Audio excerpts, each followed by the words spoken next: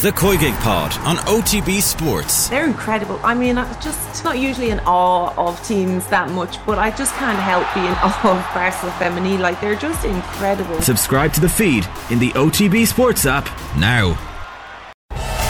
Off the Ball Daily.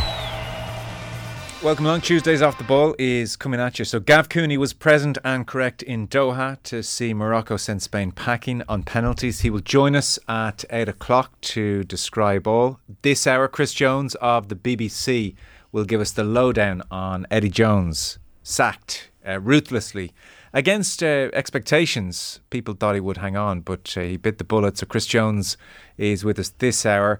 Gareth A. Davies in the next hour on Tyson Fury, Derek Chisora, which was, in many people's eyes, a pretty grim spectacle. A completely one-sided bout, which was entirely predictable.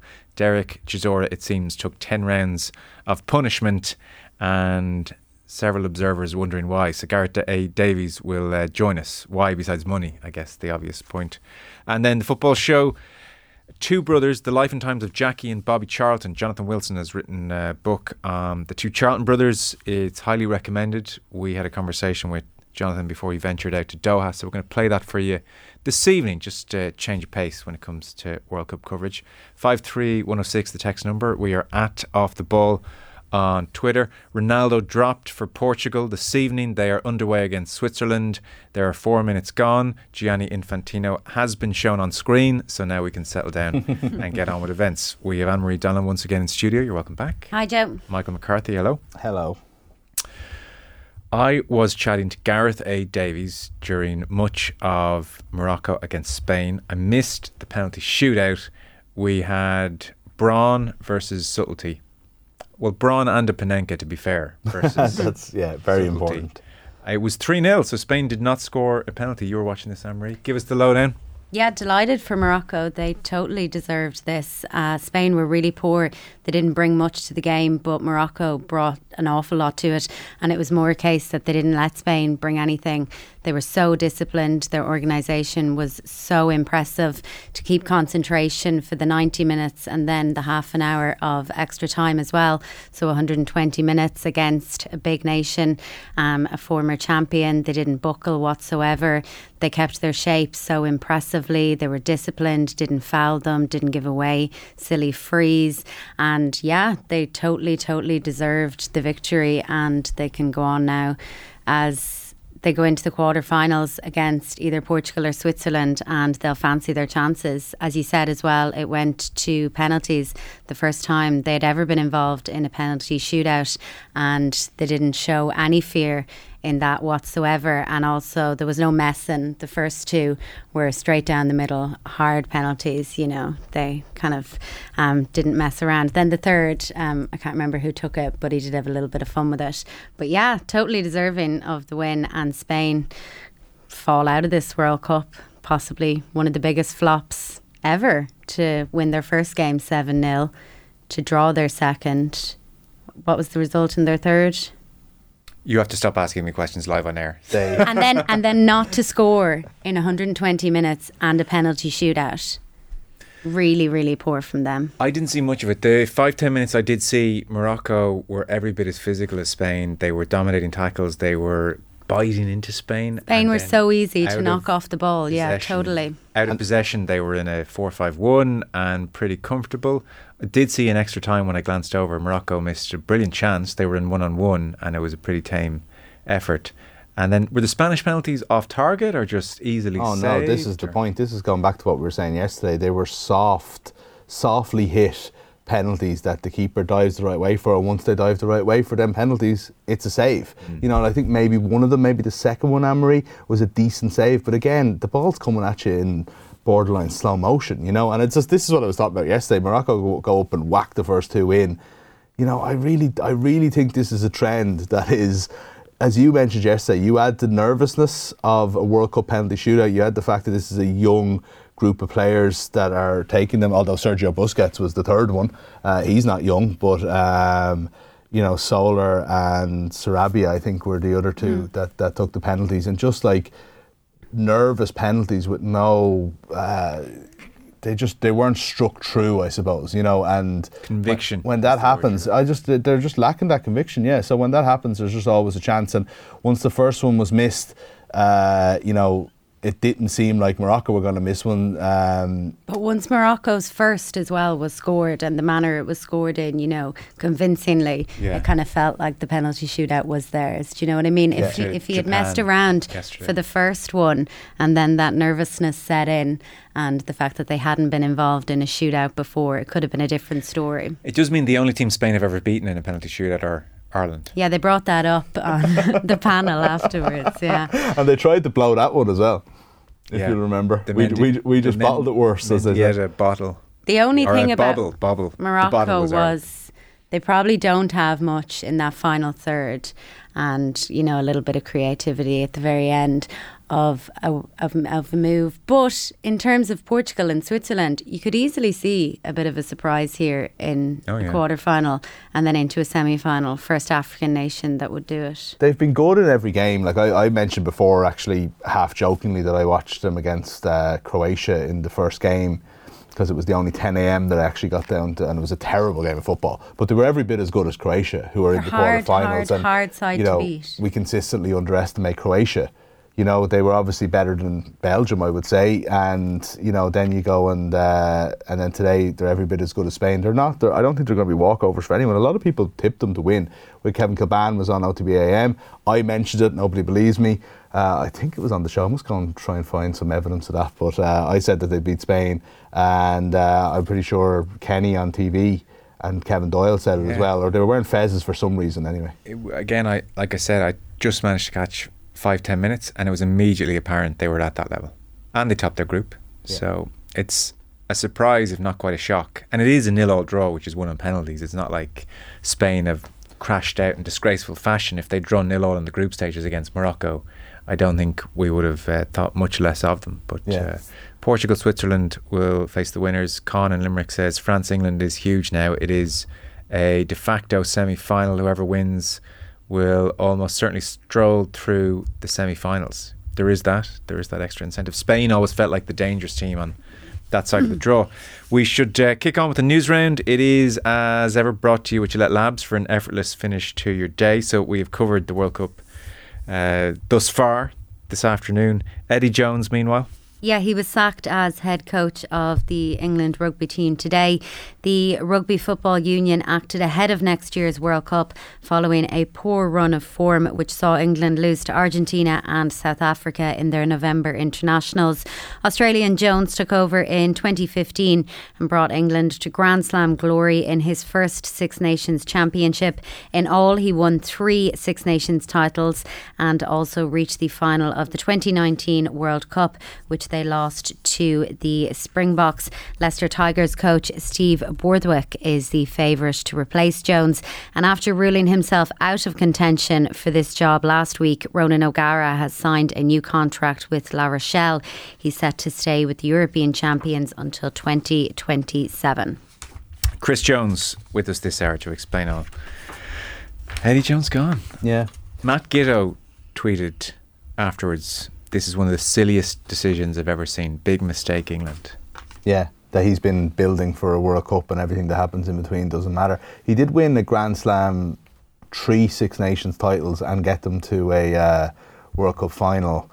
Like, I even thought the wording, now they did a tweet straight after which was like a thank you Eddie, but the tweet beforehand that announced the result was like, Eddie Jones has been dismissed as England coach. I just thought there's something very strong and stark in that wording, isn't there? Usually I think they kind of beat around the bush a little bit and they say have agreed to part ways, or maybe they might even throw mutually in there, whether it's true or not. But this was very much he's out the door and it's our decision here, guys, you know. So you wonder kind of what went on behind the scenes. That's just interests me as to whether it was amicable in any way, but it's a humiliating thing to happen to Jones when he's obviously been building for this World Cup. But you know, I think you'll miss him as a character in the game, in the Six Nations. We talked a little bit about that last night when we thought that this might happen. But I don't know. I think it's a risk, isn't it? Like, it's funny with Wales, it was almost, things had gone so badly that it was and you go back to a safe pair of hands, it was almost like that was the conservative, steady option. Whereas in this case, I think getting rid of the coach is the opposite of that. I think it was, you almost say, this guy has a track record, he could turn it around, we know what we're going to get. Whereas now, they're in, anything could happen, I suppose, and there's only 9 months to go. It's absolute chaos, really. They can't be confident of anything going well here under these circumstances. Gatland's assumption of the role with Wales, it's quite specific for various reasons, and he's very likely to hit the ground running. There's his experience, there's his familiarity with everybody involved, whereas Steve Borthwick, it's his first head coach role at test level in less than ideal circumstances. Everybody in the RFU is crossing their fingers and hoping this works out. Andy Farrell took a year to settle into. Yeah, and that's it. And it's not as if like a very good coach like Stuart Lancaster, who we obviously know what he can do, struggled in that job. Martin Johnson was a disaster in that job. It's not as if you just go in there and, it's a straightforward thing, let's just get it together. There's a lot of different characters at play. There's a lot of very, very big, experienced names in there that Steve Borthwick will have even played with one or two of them, I would imagine. And I don't know, it's not a guarantee. No, it's not far from it. That they click and they meld, and they'll have to do it straight away. Now, he was talked about in some respects as the glue behind the scenes when he was with Jones for 4 years up until the 19 World Cup final. So he will have that experience with them, but there is a big step from being one of the second in command, friends with the players, a conduit to the coach, to the coach. So again, no one knows how that dynamic works. I'm talking here as if I'm terribly concerned. I mean, I'm over it. It's hilarious. I'll watch with interest. My concern is that it's a good idea. Well, Chris Jones will join us this hour. He's the BBC's rugby union correspondent. That was a great guest. And then Gav Cooney on the way after 8. Like I said, he was at Spain against Morocco. Some of the team news from the weekend's rugby starting to trickle in. Yeah, Conor Murray is in line to feature for Munster in their Heineken Champions Cup opener, which is against Toulouse at Thomond Park on Sunday. The province confirmed today that the 33-year-old has returned to training this week. That's after recovering from the groin injury he sustained against South Africa last month. Mike Haley is also expected to be available. That's after completing return to play protocols. Simon Zebo, though, is out for the coming weeks after picking up a low-grade knee injury against Edinburgh at the weekend. John Cooney, Ian Henderson and Tom Stewart, meanwhile, are all doubts for Ulster's opening game, which is against Sale Sharks on Sunday. All three of them are following return to play protocols after having to be removed from the field of play with head injuries in their 9-point loss to Leinster in the URC on Saturday. Finlay Bealham, Dave Heffernan and Cian Prendergast will not feature for Connacht in their Challenge Cup opener, which is against Newcastle Falcons this weekend. They've opted to rest the Ireland trio.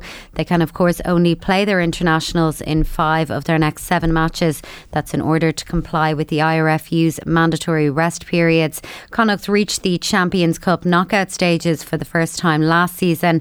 However, they're back in Europe's second tier this campaign, though they have been semi-finalists in on 3 occasions. Prop Peter Dooley spoke today. He's set to play in the competition for the first time. He moved from Leinster to the Westerners in the summer. He says the whole camp is looking forward to the campaign ahead. The fact that it's a new opposition as well, like obviously we play the URC teams every year. A lot of their traits are similar year on year. We're playing Newcastle. It's obviously been a good few years since Connacht, and I've never played against Newcastle before. So that kind of uncertainty, I suppose, adds to the bit of the kind of, I suppose, looseness, as you said, and that kind of liveliness in the game. Yeah. So no, that's exciting. That's the exciting thing about European rugby. You get to compete against Premiership teams, French teams, and yeah, I think we're all looking forward to it. Like, it's European rugby at the end of the day, and you're playing against some top quality teams.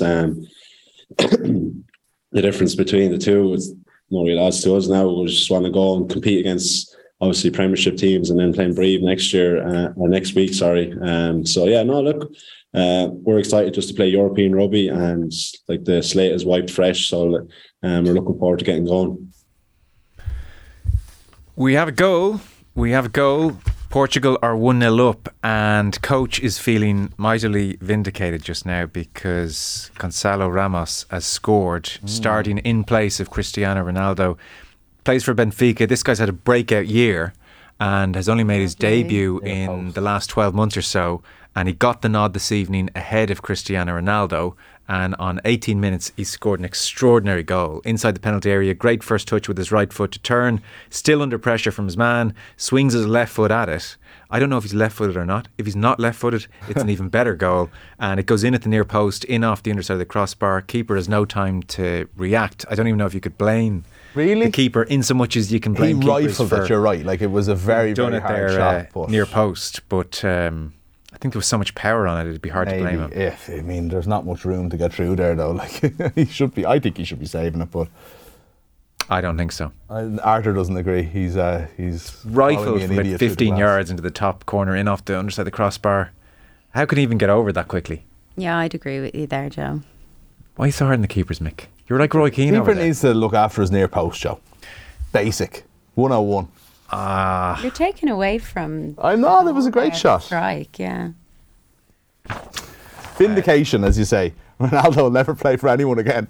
Yeah, I'm sure that's crossing his mind. Camera cut to him there. Camera pans to him. He had to look enthused about the situation, whereas honestly he wants it to be 1-0 with 20 minutes to go so we can come on. I know.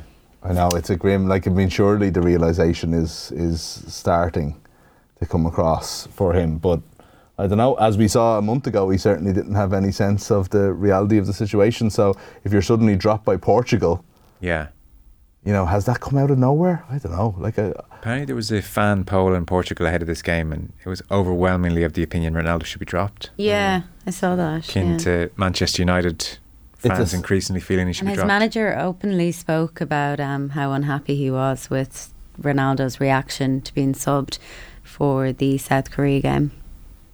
Right. So things are not positive behind the scenes there in any way. It's very much a snapshot of 20 minutes and us being in here and not fully watching it, but they've looked a lot more dynamic from what I've seen of them. So, just kind of even just looking over, they've actually looked pretty good here so far. Even just before, there was a great move just before the goal where it came to nothing, but it was just lovely football in the build-up. We're just seeing the goal again. Give him Mick a chance to revise his opinion. Yeah, the ball went in. He just doesn't react like. That's because the ball was travelling at about 400 kilometres an hour.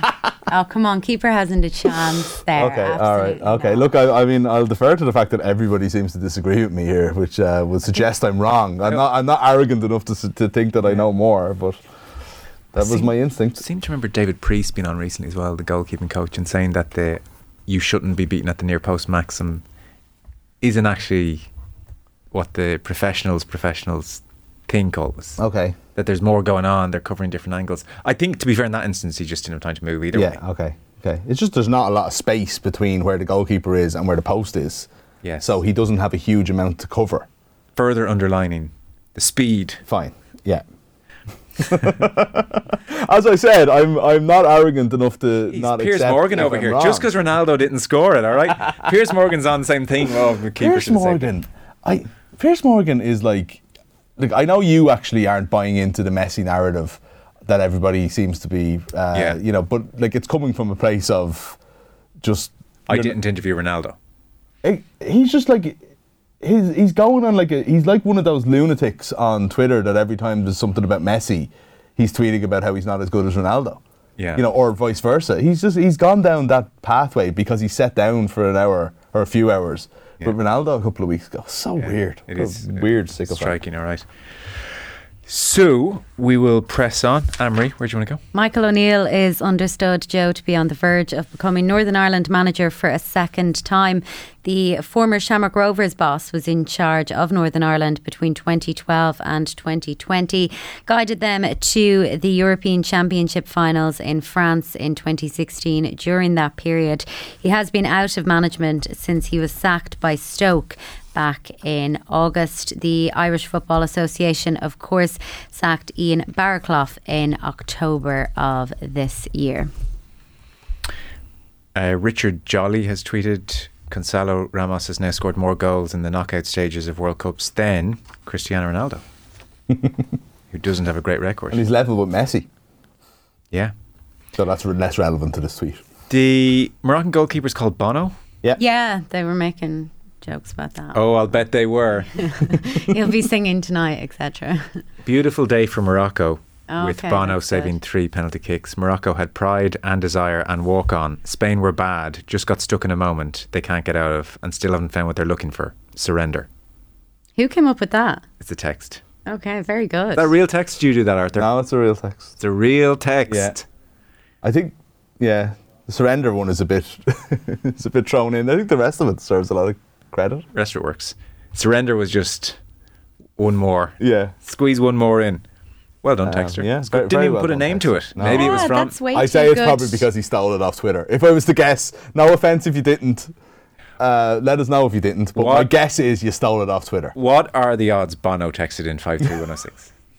The goalkeeper or the singer? Either, but I was leaning more towards the singer. I don't know. He's on a book tour at the moment, so maybe. Would we talk to him? Yeah, we take Bono. Yeah. I was I'd look suggesting him after for that, would you? the Sunday papers just the other week. Oh, yeah. Oh, yeah? That'd be brilliant. But I mean, oh, yeah, as in you think Bono's going to come in and do the Sunday papers? God, you don't have to tell it like What are you it trying is, to say, Anne-Marie. Andrew? Okay. You're part of this show as well on a Sunday. I look forward to that. Jeez. Do you think Bono's into sport? He's into his rugby. Is he, yeah? Is he? Yeah. They grew up watching rugby. Well, he went to Mount Temple, which isn't a particularly big rugby school. Are you asking me another question I can't possibly know the answer? Oh, I think she was actually... This is a radio show. I don't think Mount Temple has much of a history of rugby, no. Anyway. Yeah, we'll find out when he's on the papers in a few weeks. Yeah.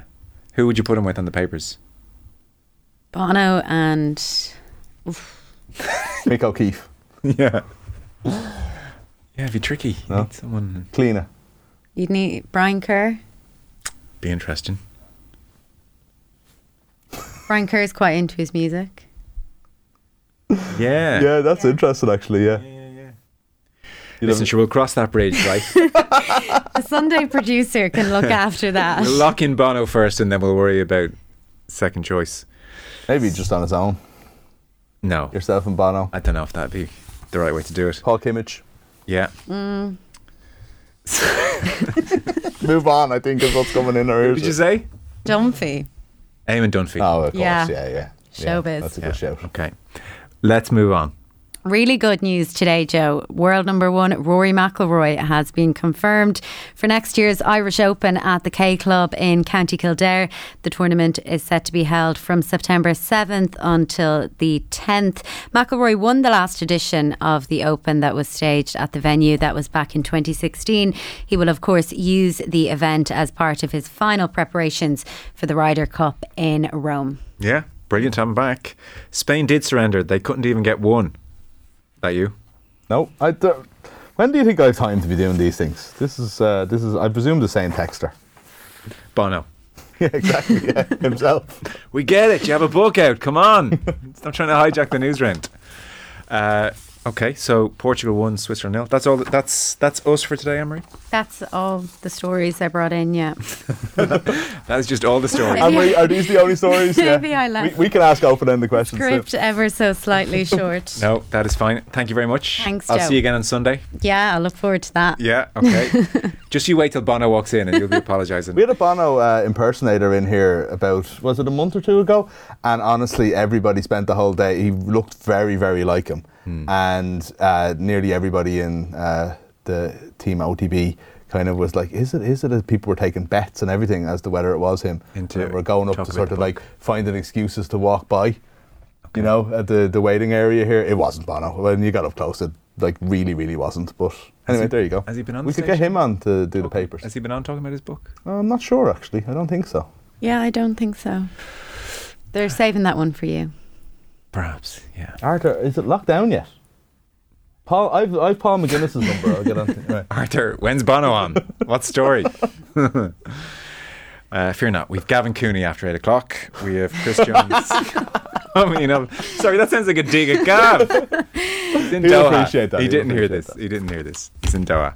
And we have Gareth A. Davies. It's a good chat with Gareth A. Davies. Lots of people very critical of the Derek Chisora fight against Tyson Fury, because really it seemed everybody knew this was just going to be a fighter taking punishment for however many rounds, and that's exactly what it turned out to be. So even on the Friday, Donald McRae had said this is a bleak, disturbing affair and it reflects the abject state of boxing. And then there was a piece, for instance, in the Times afterwards which basically said, the headline of the piece was, "Battering of a bloody human punch bag will never be sport." And this is Rick Broadbent in the Times. He said it was a non-contest. It made you fear for both the loser and the sport. So we'll chat to Gareth A. Davies about that in the next hour.